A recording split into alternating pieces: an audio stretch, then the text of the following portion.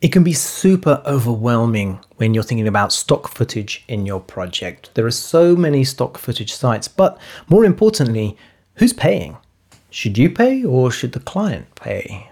When do you use it? How do licenses work? And how do you use stock footage in your project?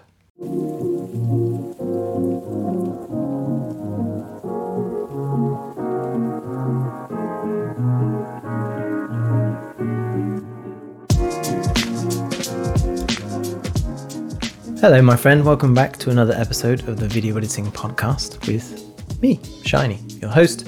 And this is from Unsplice, the only online video editing mentorship community where you can get online guidance, help, training to help you get to the next step of your career, but also mentorship and guidance to help you with every single edit that you're working on, help you see the flaws in your editing, see where you can improve, and give you active steps to actually work on it. So it's a continual cycle of getting better and better and better. If you're interested in that, head to unsplice.com/pro. Now in this episode, stock footage, this isn't yet typical stock footage episode because most stock footage episodes or YouTube videos will cover the 5 best stock footage sites. This isn't anything like that. Although I do have recommendations for my top 5 favorite stock footage sites. But that's not the purpose of this video. That's like a little bonus. The purpose of this video is to give a fully comprehensive understanding with stock footage and how to use it in your project, how licensing works, the cost, who pays for it, and if you're working with a client, like how do you navigate that whole scene? And this should give you a full comprehensive understanding. Super useful if you are beginning as an editor. You just started working with clients and they're asking you for stock footage and you don't know how to navigate that whole scene. This is going to be your coverall. So, first of all, I've got loads of key topics. I'm going to cover key questions and chapter them up.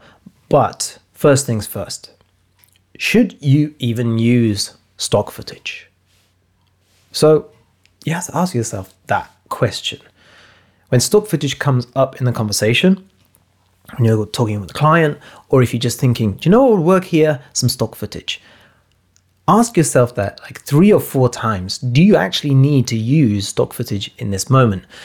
The only times that you will ever want to use stock footage are, number 1, to emphasize key points in your edit, and number 2, to fill in unsightly gaps in B-roll. Now that doesn't mean, oh, they didn't shoot this shot, maybe I should just find some B-roll to fill it from a stock footage site. That's not the best way to think about it. Stock footage really should be an emergency measure. You should first think about covering shots. If you're working in an edit that doesn't have any other stock footage, cover those shots using what you have. And maybe you don't even have enough stuff. How about putting in some black, putting in a title, maybe bringing in some stills? There are many different ways that you can fill a gap that is coherent with the edit without having to resort to stock footage. Very, very rarely in my career, no matter how bad the project, rarely have I ever used stock footage in an actual, in a video that is shot. You know, I might use stock footage in something that is just a sit-down interview or a podcast episode, for example. But if something has been shot, I would try to never ever use stock footage. Try and find some footage that you can resurrect or fix or bring new life to. Maybe you could do some green screen, some keying, some rotoscoping, something from the footage that you have. Anyway, that's just to give you a little thing to think about. Maybe you don't actually need stock footage in the video that you're working on. Think about it as an emergency measure, mostly because it's really, really easy to tell what is stock footage. And no matter if you grade it really well, which is a must if you do use stock footage, grade it so it looks like it fits with everything. The lighting is going to be different, and that is a guarantee. The lighting is going to be different to the footage that you already have. So it's going to stand out So I don't recommend you use stock footage in the first place. However, if you did want to use it to emphasize key points in some dialogue, for example, or to fill in unsightly gaps in B-roll. So if there really is just atrocious B-roll available to you, then maybe you can use it. So how to use stock footage in your project. First things first, does the project need it? Kind of covered that, but does the project really need it?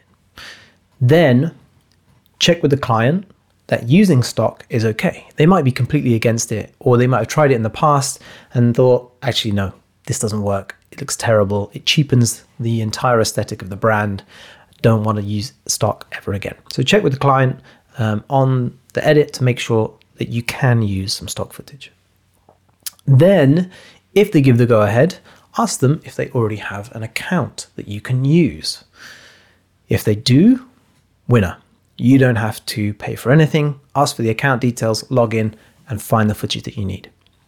If the client doesn't have an account that you can use, then you need to ask if they're willing to cover the cost. Make them aware of the cost before you make the purchase. So assuming you get a yes, that's cool. I'm happy to cover the cost. Go ahead, then tell them the cost so that when it comes to invoicing and you expense the cost of that, then there's no surprises. Otherwise, if the answer to all of those are no's and you really think it needs stock footage, but the client isn't willing to pay for it, then of course it comes out of your own pocket. We're going to talk a little bit more in a little bit about who pays for stock footage, but that's kind of like a to-do list of how to use stock footage in your project. So what are the different types of stock footage sites? There's the cost. Let's categorize them in two ways: cost and subscription or not. So firstly, the cost. There are free sites, there are paid sites, and then there are expensive sites. So depending on the job, think about what is going to be best. If you just want some free footage to drop on, or if you are willing to pay for some footage, and we're talking like medium average price, $50 a month, something like this. And then expensive, really expensive stuff, which is going to be used in high-end edits. We're talking like really high-end commercials for brand names and things like that. And there you're looking at, hundreds or thousands of dollars per clip. And then you've got the two models. You've got subscription and pay per clip.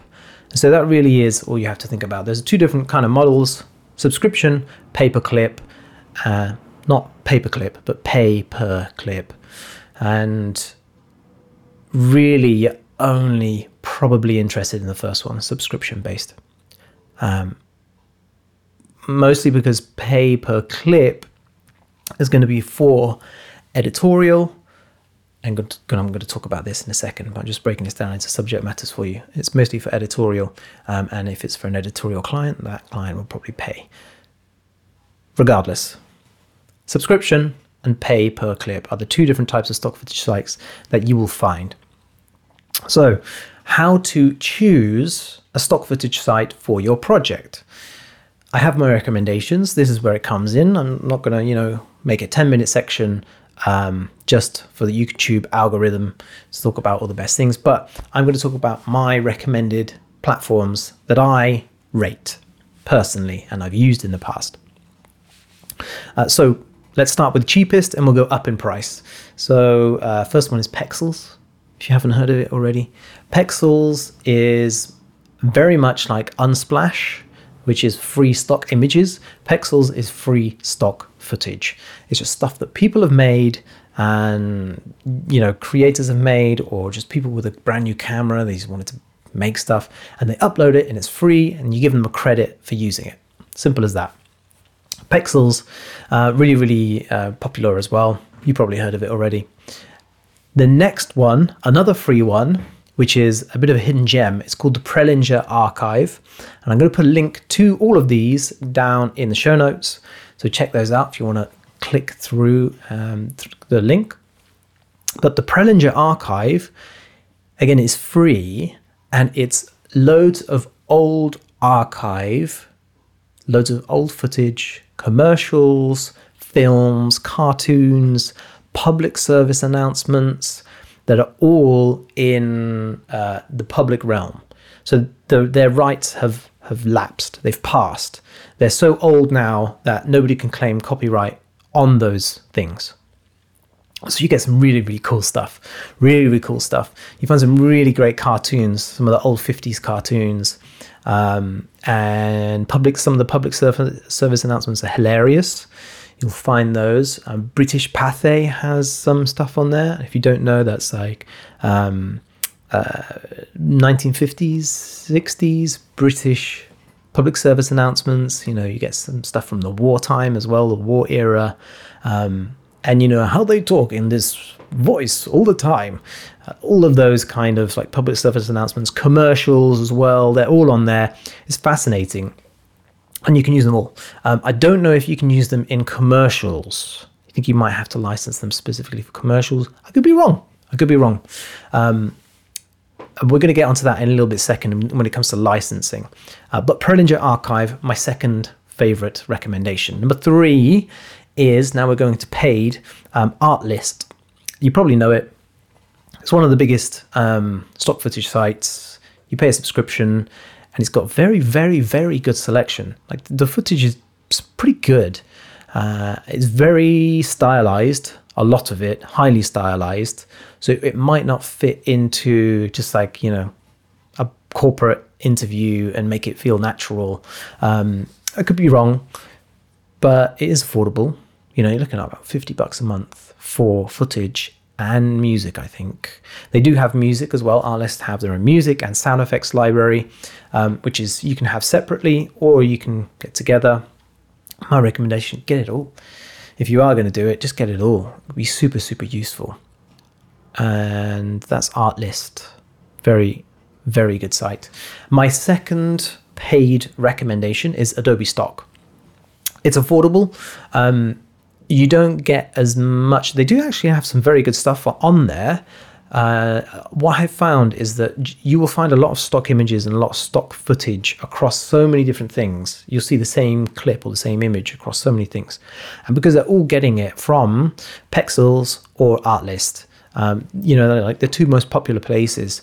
And so you keep seeing these things over and over again, which when you do, you're like, oh, that's stock. You know that's stock. And yeah, it feels a bit bad. What I've noticed with Adobe Stock, not many people are using it. I don't see repetitions of it across the internet, which is good. It's about the same price as Artlist. Not as highly stylized, the footage, you know. Artlist has a lot of pink wash, green wash, blue, pink, all that stuff. And Adobe Stock is a bit more, let's say, down the middle. But here's the thing I love the most. It plugs right into Premiere. So you can browse the entire Adobe Stock library in Premiere without even going. You can do all the keywords search. You can, you know, you've got filters for duration, HD, 4K. There's so many different great filters, and you can just literally drag and drop it onto a timeline, and it's there, and it's in, and it's great, and it's so easy and smooth, so smooth. Yeah, I recommend it for that reason alone. So depending on what you need, depending on what you want, I recommend that. And my last recommendation is Film Supply, which is super, super high end. We're talking very expensive, starting at $109 per clip. That's not even a subscription model. That's one, 10-second clip is $109. So you're only really going to be using that for high-end commercial products and projects that are very well, have high production value, and they need something to slot in that feels like it belongs. Then Film Supply, it really is, there's nothing better than it. And there's a lot of footage there from some of the biggest production companies in the US and the UK and Europe. And what they'll do is, if they shoot something for a commercial for Coca-Cola, for Coca-Cola or something like this, then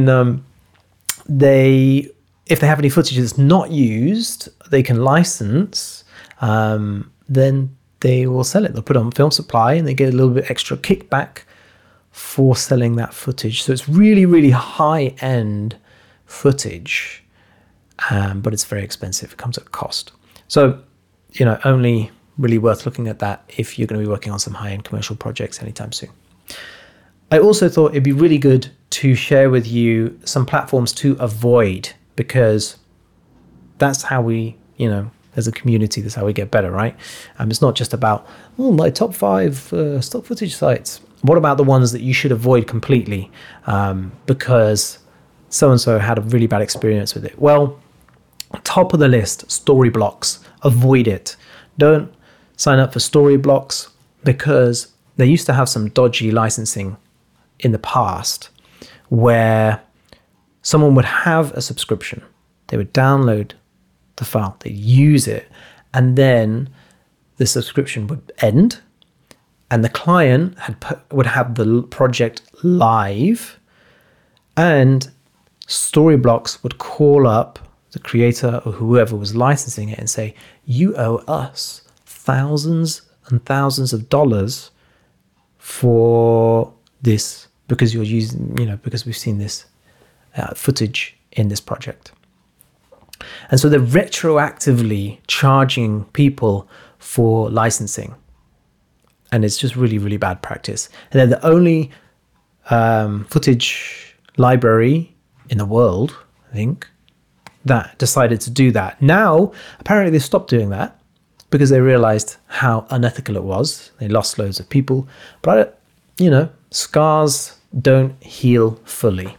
And so that's why I'm going to say, just avoid them because it's dodgy practice. And anyone who does that, what else are they hiding? Storyblocks, avoid them. And the other one is Find Story Now. Now, I say this because with a heavy heart, they only seem to be really interested in money, because I was once an affiliate with them, but terminated it because they were complaining that visitors to the site were not purchasing. And that just stinks of greed to me and left a really, really bad taste in my mouth. And I can't endorse them. In fact, I'm good right now saying the opposite. So make sure you avoid them. Find Story Now because of bad practices. So those are my recommendations. You got 5 there. Top 5. So who is going to pay for stock footage? Is it going to be you or is it going to be the client? Well, first thing you're going to do is ask. We kind of covered that already, but ask them if they already have an account with any stock footage sites. And if they do, then you get their access and you download what you need for the project, and then that's it. And if they don't, then you need to ask if you can expense it. And if they say no, and you think that the project really, really needs it, then you get a subscription. So if you do it this way, then you will rarely have to actually pay for a stock footage site yourself. If it feels detrimental to the project and you feel like you won't get any more work after this because the quality of the footage from the stock library that they have supplied is atrocious, and you feel like, actually, if I just sign up for Artlist, then the quality of footage is going to be better. I can use this in my reel and show this to the next client and I'll get more work off the back of this. Then and only then is it really worth paying for a subscription for that project out of your own pocket. And now, of course, as a freelancer, you are packaging all of your costs, everything, into your day rate, which is why we say a day rate and not an hourly rate, because then you are you're adding in costs for the machine, your computer, all of the peripherals and everything else that goes into your day-to-day work, including subscriptions. So that really is kind of your guideline on who's going to pay. But let's go into some typical scenarios for different types of work. Let's talk about corporate work, ad and media agencies, commercials, documentaries, editorial, and content social media. So within the corporate world, generally the client will already have a stock footage subscription. So ask them, then say, hi, can I use it? Yeah, here you go. Here's the login. Otherwise, I probably wouldn't actually pay, because it's a corporate gig, and yeah, it can only be so great. Ad and media agencies definitely are using their own stock footage libraries because they use them for pitch decks, for winning work. They use all the footage all the time, so definitely have access to their own.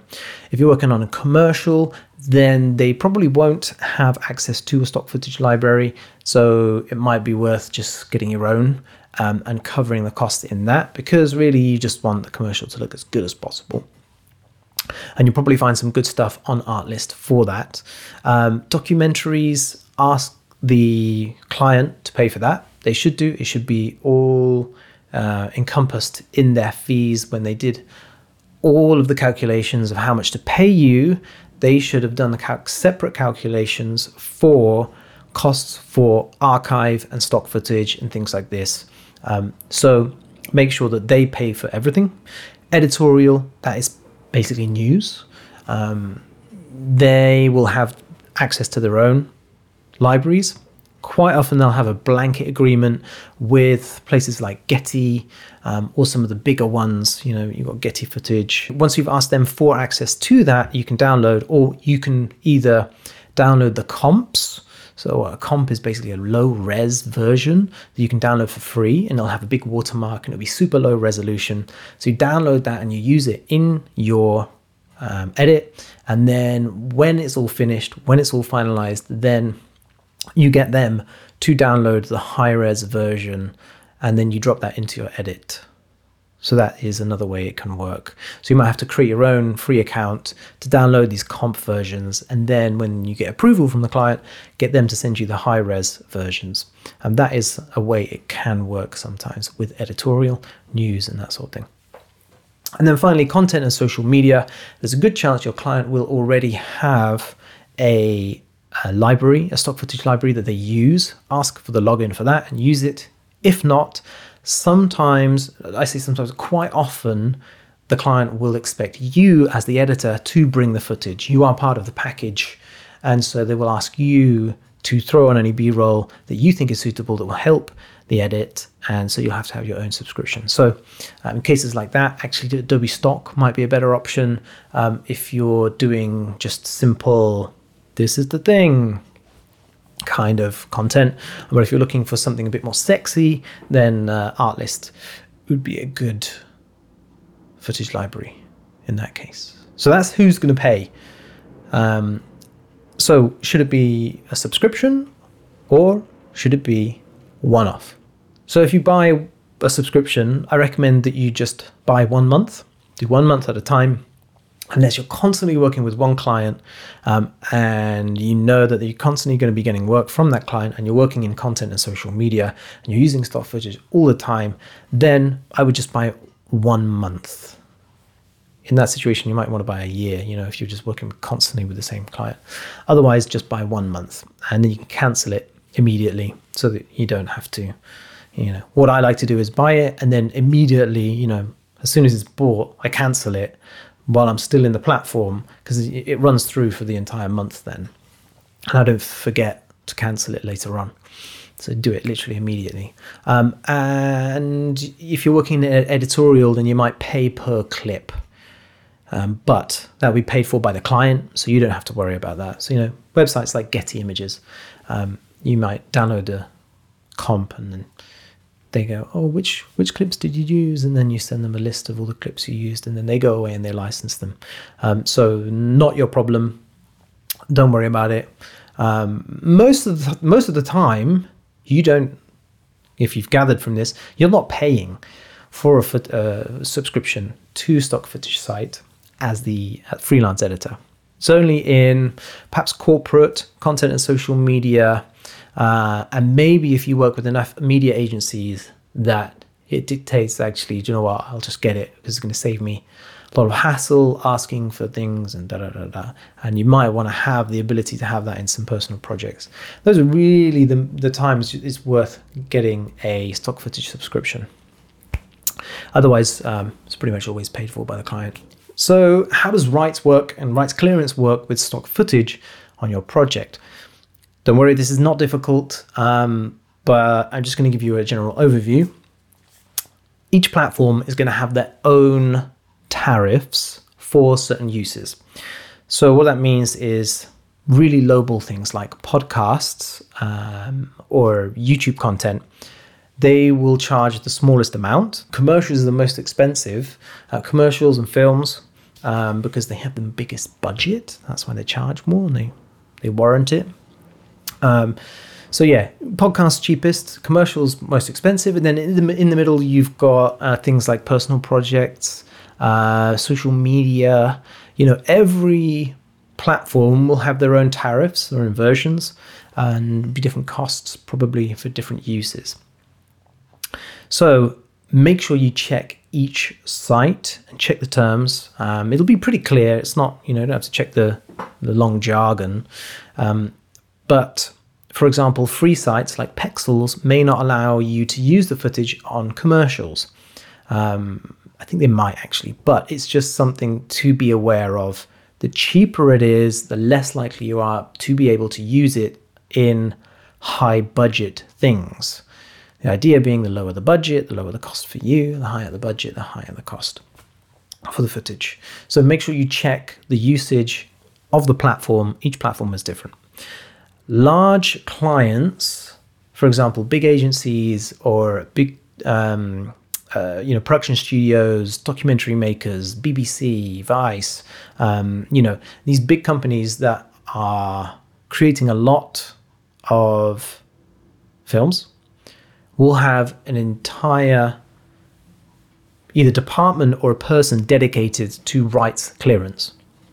So that's making sure that all the footage and all the assets used in the project are clear to be used. And so when you find stuff online, make sure that it can be used, but then also you'll have to share that with the person who's in charge of rights clearance. And then they will make sure that everything goes through okay and everything is legal and you are safe. If you're paying for a subscription, then check the license coverage. Very important. Not how it normally works is when you are subscribed, or you should stay subscribed for when you obviously to download the footage, but also deliver the project. And generally that's how it works. I would recommend checking the terms of each platform, but generally speaking, this is not legal advice, but if you should keep your subscription for the moment that you download the footage and also deliver the project to the client. One thing you should be aware of is this: once you've downloaded that footage, generally speaking, you can't use it then a year later without renewing your subscription. Just because you have the footage on your hard drive doesn't mean you have the rights to use it. You are buying the rights to use the footage, not the rights to download it. So you can download it, get access to it, put it in your project. And if you want to use it again in another project in 4 months' time, and you've already cancelled the subscription, you just renew the subscription and so that you can deliver the project. It's generally how it works with most footage licensing companies. Check the terms for wherever you decide to sign up.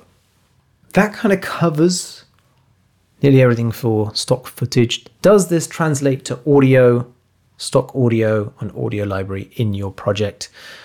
Pretty much the same. It's pretty much the same. If you want to hear a deep dive on audio libraries and audio licensing within your projects, then let me know in the comments on YouTube. If there's enough interest in doing a deep dive on audio and music libraries, then I'll do another episode on that. Thank you so much for listening. See you next week.